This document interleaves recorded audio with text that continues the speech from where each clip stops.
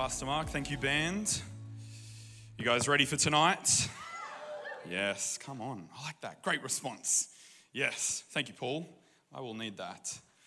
Oh, how good is that? Lots of stories, lots of testimonies. Who loves a good testimony about God moving? So good. You know, I had lunch today with Ivana, and not just Ivana. Do that pretty regularly. But I had lunch with a new family from Morayfield, and they've been coming for a little while. But Dad has been coming, has given his life to God, and he actually came when we were in the school over in Caboolture, and that came out of flags on the front road. So all the host team, you guys in the blue and everything that you do, it matters, and it saved a whole family and lots more. And kids were coming, but Mum wasn't. And then last week, after a couple of weeks, she's like, I've been wanting to put my hand up every week, but she'd actually been just counting the cost, as Jesus said, and last week decided, I can't wait any longer. I need Jesus in my life. And she's like, I want to inject all of this good stuff into our lives and our kids' lives. And so it was so fun having lunch with them today. But God is moving. Amen? Amen. Amen. You know there's only 47 days left in 2021? 46 tomorrow. 46 days tomorrow. But you think about that, if you're waiting for something, that's a long time. 46 days. Like that's longer than Jesus' 40-day and 40-night fast. That's a long time. There is still plenty that you can achieve this year. And that's what I'm going to preach about tonight. You guys ready? Are you ready? I'm actually talking to Rob and Connor, but great enthusiasm and interaction. Are you boys ready? I've entitled my message tonight, Don't Be a Gold Digger, Be a God Digger. Come on. Now I ain't saying she a gold digger, but she ain't messing with no broke. Now I ain't saying she a gold digger, Come on. but she ain't messing with no broke. Yes. Don't be a gold digger, be a God digger. And I'm going to jump straight into the Bible off the back of that one. Amen. Matthew wrote this in chapter 28. He said, then the 11 disciples left for Galilee. There's 11. I thought there was 12. We'll get to that later. Then the 11 disciples left for Galilee, going to the mountain where Jesus had told them to go. And when they saw him, they worshipped him, but some of them doubted. And Jesus came and told his disciples, I have been given all authority in heaven and on earth. Therefore, go and make disciples of all the nations, baptizing them in the name of the Father and the Son and the Holy Spirit. And teach these new disciples to obey all the commands I have given you. And be sure of this, I am with you always, even to the end of the age. Let me pray. Heavenly Father, tonight, I pray that you would speak through me. Lord, your word, your message. God, I pray that it would inspire us to do what you have called us to do. Lord, that it would inspire us to be who you have called us to be. In Jesus' name I pray. And everyone said, Amen. Amen. Amen. Well, you probably guessed it and gathered that from my title that I am going to be talking a little bit about money tonight. Money. You know, Jesus spoke of money in a quarter of the parables that he used. A quarter. That's a large percentage of parables that directly, not just like a little bit about it, like directly used money in a quarter of his parables. No, it was not the most spoken about topic. It wasn't the most important topic. It wasn't the point of even all of those parables that he used money in them. But why did he talk about money as much as he did? Because money actually does matter. Money does matter. It can become a stumbling block. It can become a stumbling block, and our world is driven by it. Our world is driven crazy by money. And Jesus knew, and it's not just now, it's been since the beginning of time. Money is such a distraction to the kingdom of God. Jesus said this, Matthew chapter 6, verse 24, no one can serve two masters. You will hate one and love the other. You will be devoted to one and despise the other. You cannot serve God and be enslaved to money. I believe tonight that God wants to bring a sense of freedom to people's life around this very thing, around the issue of finance and money. You know, money can cause so many issues in our lives. So many issues. It can cause so much worry, so much angst. It can cause issues in marriages, in families. It can cause issues in our body, in the area of health. It literally can cause so many issues in our lives.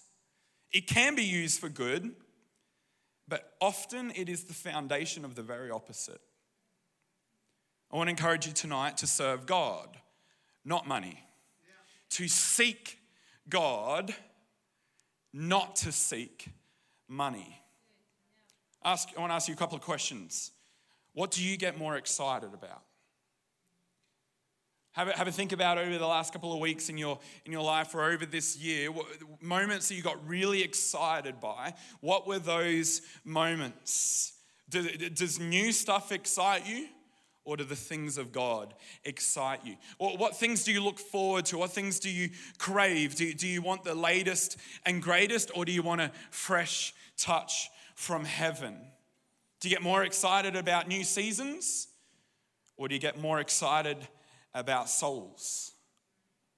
What do you get angry about? What makes you angry? What makes you frustrated? What do you get angry at? Who do you get angry at?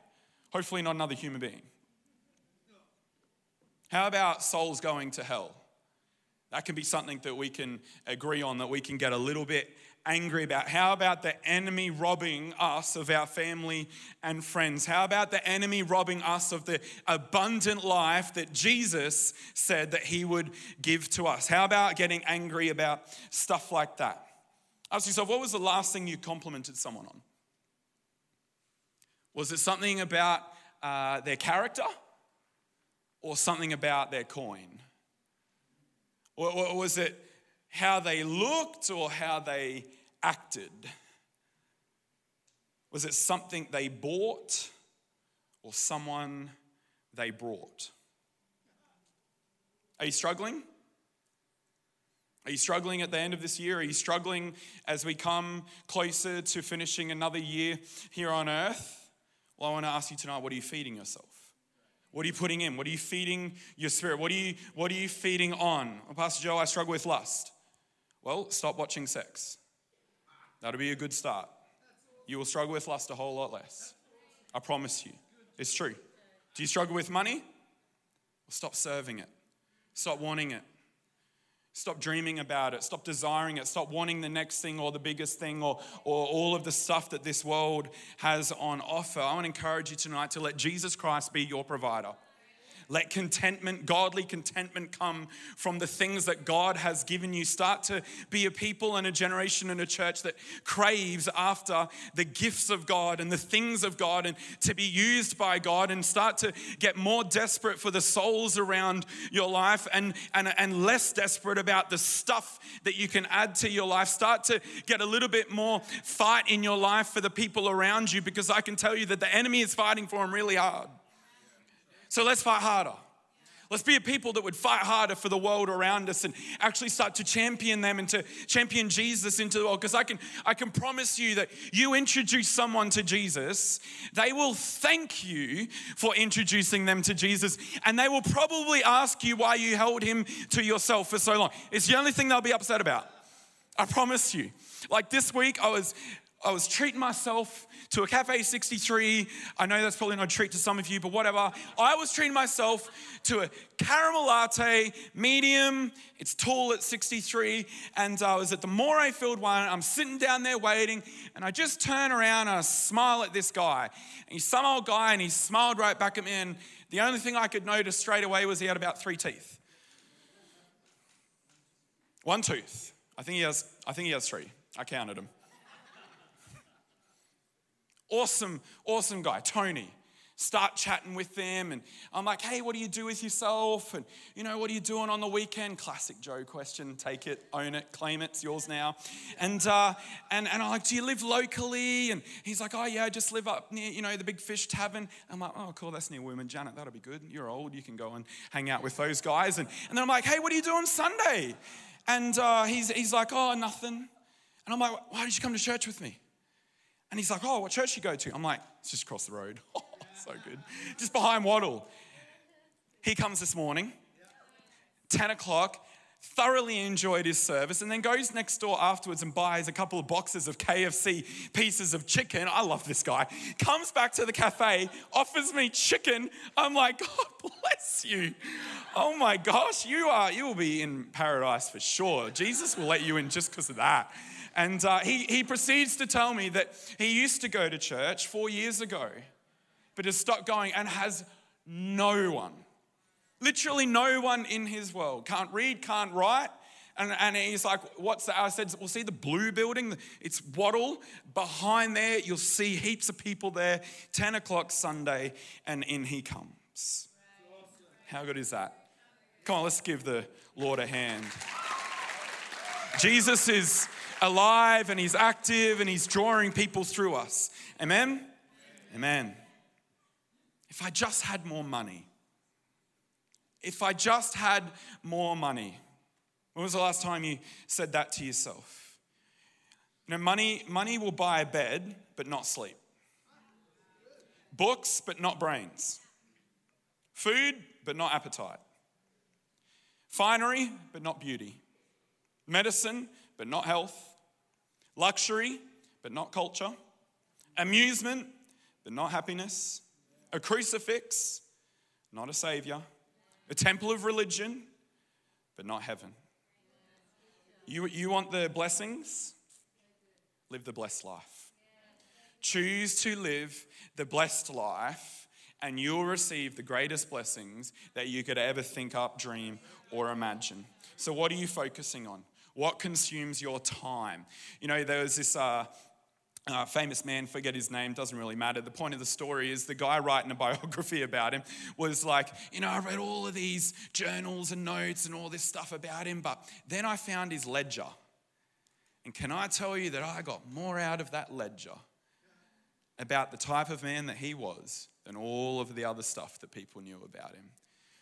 Because what you put your time into, what you invest into is actually what you really care about it, whether you like to think it or not. Has accumulation or career, the money, the stuff, become an idol in your world? Do you worship it? Does it matter more to you than the God you serve? Is your income your God, or is your income a tool to bring people to God? There's some people that are struggling because they've got it the wrong way around. In God's 10 Commandments, he said that we must not serve anything that is not God. Paul wrote this to the church, Colossians chapter 3, verse 5. So put to death the sinful, earthly things lurking within you. Have nothing to do with the sexual immorality, impurity, lust, and evil desires. And then he said this, don't be greedy. For a greedy person is an idolater, worshipping the things of this world. Do you have lots of nice things? It's all ash. It's all going to burn. On Judgment Day, the fire's going to come through and it's going to consume our life. And only the things that have reaped the rewards for heaven will remain. Everything else is hay and timber and sticks and straw. It is worth nothing. In my research for this message, I read a story of Saladin, and he was one of the greatest Muslim Arab leaders and set up this dynasty that went on for generations after him, and an incredible guy. And they say that when he died, he asked for his hands to be left outside of his coffin. Weird, eh? I know. But he did it because just before he died, he literally gave all of his wealth away. And then he asked for his hands to be kept outside so that people could see that he came with nothing and he was leaving with nothing. I'm like, wow, that's actually pretty cool leadership. I like that. So, don't let your status in life become your goal. Let souls be your goal. What's more important? Stuff or souls? What would it profit you, Jesus said? What would it profit you? Matthew 16, then Jesus said to his disciples, if any of you wants to be my follower, you must give up your own way, take up your cross, and follow me. If you try to hang on to your life, you will lose it. But if you give up your life for my sake, you will save it. What do you benefit if you gain the whole world but lose your own soul? Is anything worth more than your soul? You know, at the heart of Christianity lies the premise that God created everything and it ultimately belongs to him. Human beings exist as stewards. You and I are stewards. We're managers, and we need to step into that of God's resources. See, this includes what we like to say is ours, our money. Stewardship isn't just an aspect of the Christian life, it's the whole of the Christian life. For many of us, the struggle to align ourselves with God's will is played out in the realm of our finances. It's where the real battle happens for a lot of us. As Martin Luther said, there are 3 conversions necessary: the conversion of the heart, the conversion of the mind, and the conversion of the purse. You see, Jesus talks about money because when we truly understand our role as stewards, money becomes a tool that we can invest into the kingdom of God. You want freedom from the stronghold of money? You want more than you need? You want to have abundance in your life? You want to have more than enough for you, that so much that it's like overflowing into your lap and all around you? You want that? Tithe. Give. Give to God what is God's. The 10%, it belongs to him. Start to give. And you know what? God doesn't actually just want you 10%. He actually wants 100%. Now, he might not ask for it. He might. He did from the rich young ruler because it's what was blocking him. But he does require the 10%. But he's also looking for a heart that is willing to give 100%. Because when you recognize that, well, I would have nothing without Jesus. I wouldn't even be here. Like, my parents might have had a little bit to do with that, but God is the one that spoke me into existence. My very breath, the next breath, the breath I breathe in and breathe out, is a gift to me from God. When you recognize that all of the stuff that you think is yours is actually a gift from God, you will willingly obey the Bible and do what it says. It's not your life, it's not your stuff, it's not your wealth, it's not your home, it's not your car, it's his. It's his stuff. You wouldn't even have it if he didn't give it to you. You wouldn't even be here if he didn't give you life. I want to put it to you tonight that as a Christian, we belong to Christ. We choose to make him Lord. We no longer own our own body, and we no longer own our own time and our own resources. We choose to say to Jesus Christ, I give all of this to you. You know, if you're starting to feel uncomfortable, it's not me. It's the Holy Spirit convicting you. I'm just preaching the word. Maybe the Holy Spirit's starting to press on you and say you need to give it up. You need to let it go. You need to hold it a little bit more loosely. Because we get so worried about it. We get so driven by it. And it ruins us. It ruins our life. James, in the book of James, it says, remember, it is a sin to know what you ought to do and then not do it. I want to jump into the story of Judas. We don't really hear much about Judas very often. Wasn't even mentioned in the Great Commission. Give him the flick. The 11 disciples. Yeah, used to be another one, but we don't really talk about him. The other guy, that one, not even mentioned. But you know, Judas was one of the 12. He was one of the original gangsters. Like, he was in the OG clan. Like, he was kicking around with Jesus in the 12. Like, he was one of the 12 disciples. This is how Judas started. Judas Iscariot, it's how he started his journey. Jesus called him, was given every opportunity that all the other disciples were given. First, he starts to value money over people, though. We're going to read that in a moment. He valued the perfume and the price of it over the life of Mary Magdalene. And then from there, starting to value money over people, it stemmed into allowing money to overpower his love for Jesus. Let's read this, Matthew chapter 26. Meanwhile, Jesus was in Bethany at the home of Simon, a man who had previously had leprosy. And while he was eating, a woman came in with a beautiful alabaster jar of expensive perfume and poured it over his head. The disciples were indignant when they saw this. "What a waste," they said. "It could have been sold for a high price and the money given to the poor." But Jesus, aware of this, replied, "Why criticize this woman for doing such a good thing to me? You will always have the poor among you, but you will not always have me. She has poured this perfume on me to prepare my body for burial. And I tell you the truth, wherever the good news is preached throughout the world, this woman's deed will be remembered and discussed." Straight after, Judas Iscariot, one of the 12 disciples, went to the leading priests and asked, "How much will you pay me to betray Jesus to you?" And they gave him 30 pieces of silver. And from that time on, Judas began looking for an opportunity to betray Jesus. 30 pieces of silver. That's all he got, just 30 pieces. In John 12, it gives us a little bit more of a snippet. But Judas Iscariot, the disciple who would soon betray him, said that perfume was worth, so now we know it wasn't just the disciples, it was the disciple, Judas. That perfume was worth a year's wage. In Greek, that was 300 denarii. It should have been sold and the money given to the poor. But not that he cared for the poor. He was a thief. And since he was in charge of the disciples' money, he often stole some for himself. You see, he had every opportunity that every other one of the disciples had. He was given every opportunity. He was given Jesus.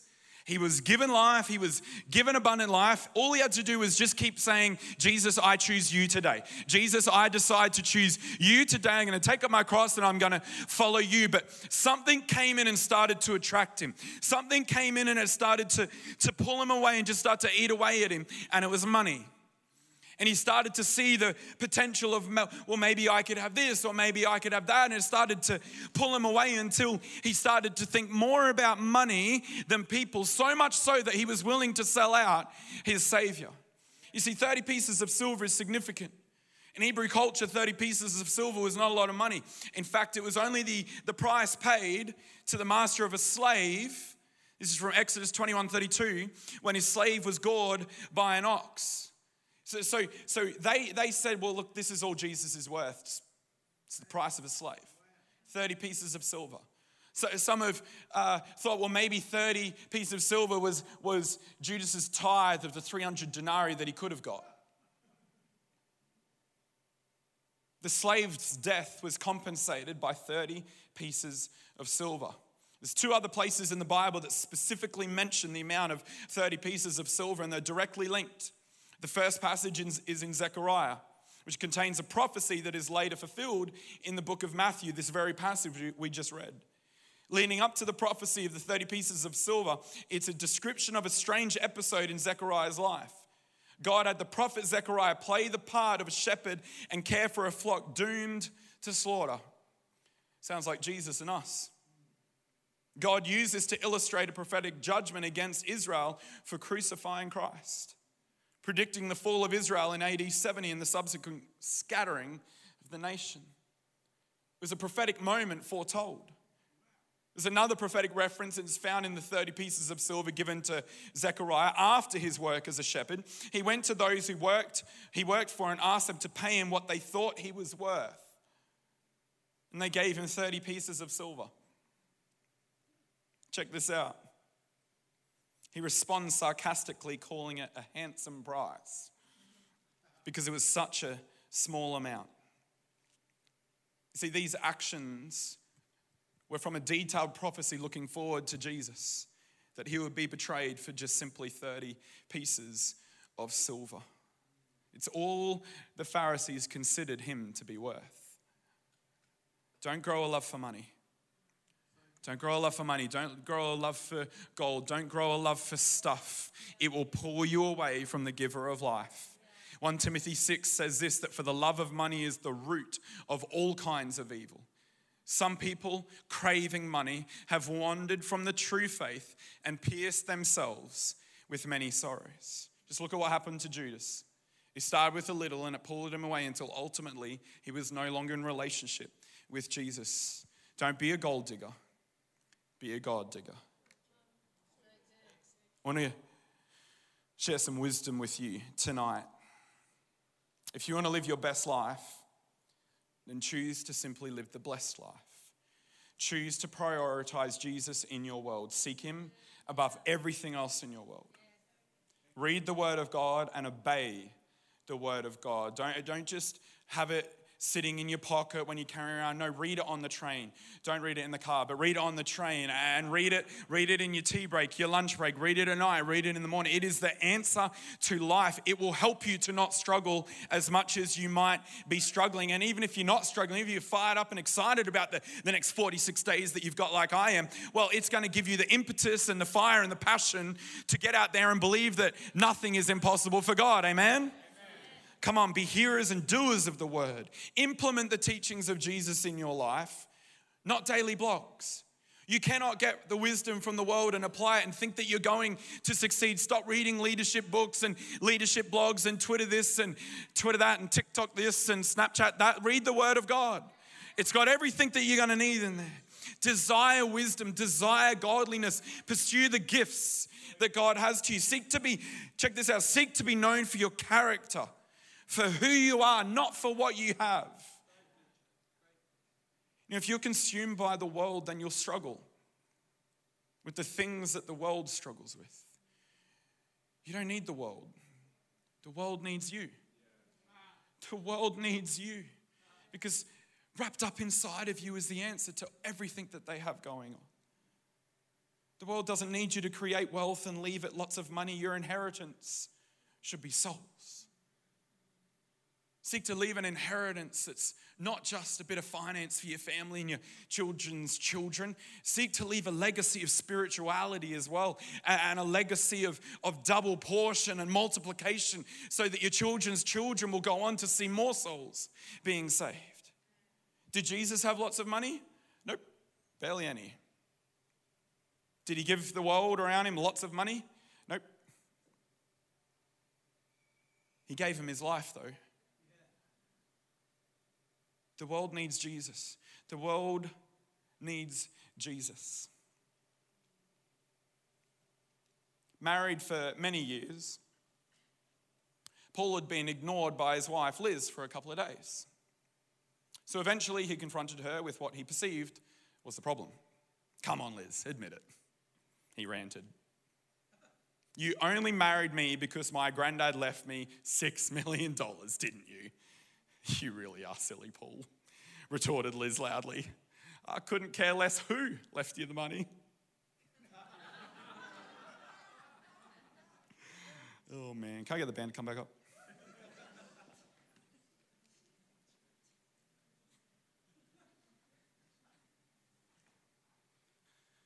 Come back and keep the main thing the main thing. Come back to the Great Commission. If you don't know that you're called, you're called. If you don't know you have purpose on your life, you have great purpose on your life. It's called the Great Commission. It's for all of us. Go into all the world. Tell people about Jesus. Preach to them the good news. Show them your story. Show them who you are because of what Jesus has done for you. You know, if you're not sure that you've got a story, can I put to you tonight, just think about what your life might be like without Jesus Christ in it. And that'll inspire you to realize all that you actually really do have in your life and tell the world about it. Get them baptized. Teach them all the commandments. Disciple them because that's the stuff that you're going to get rewarded for.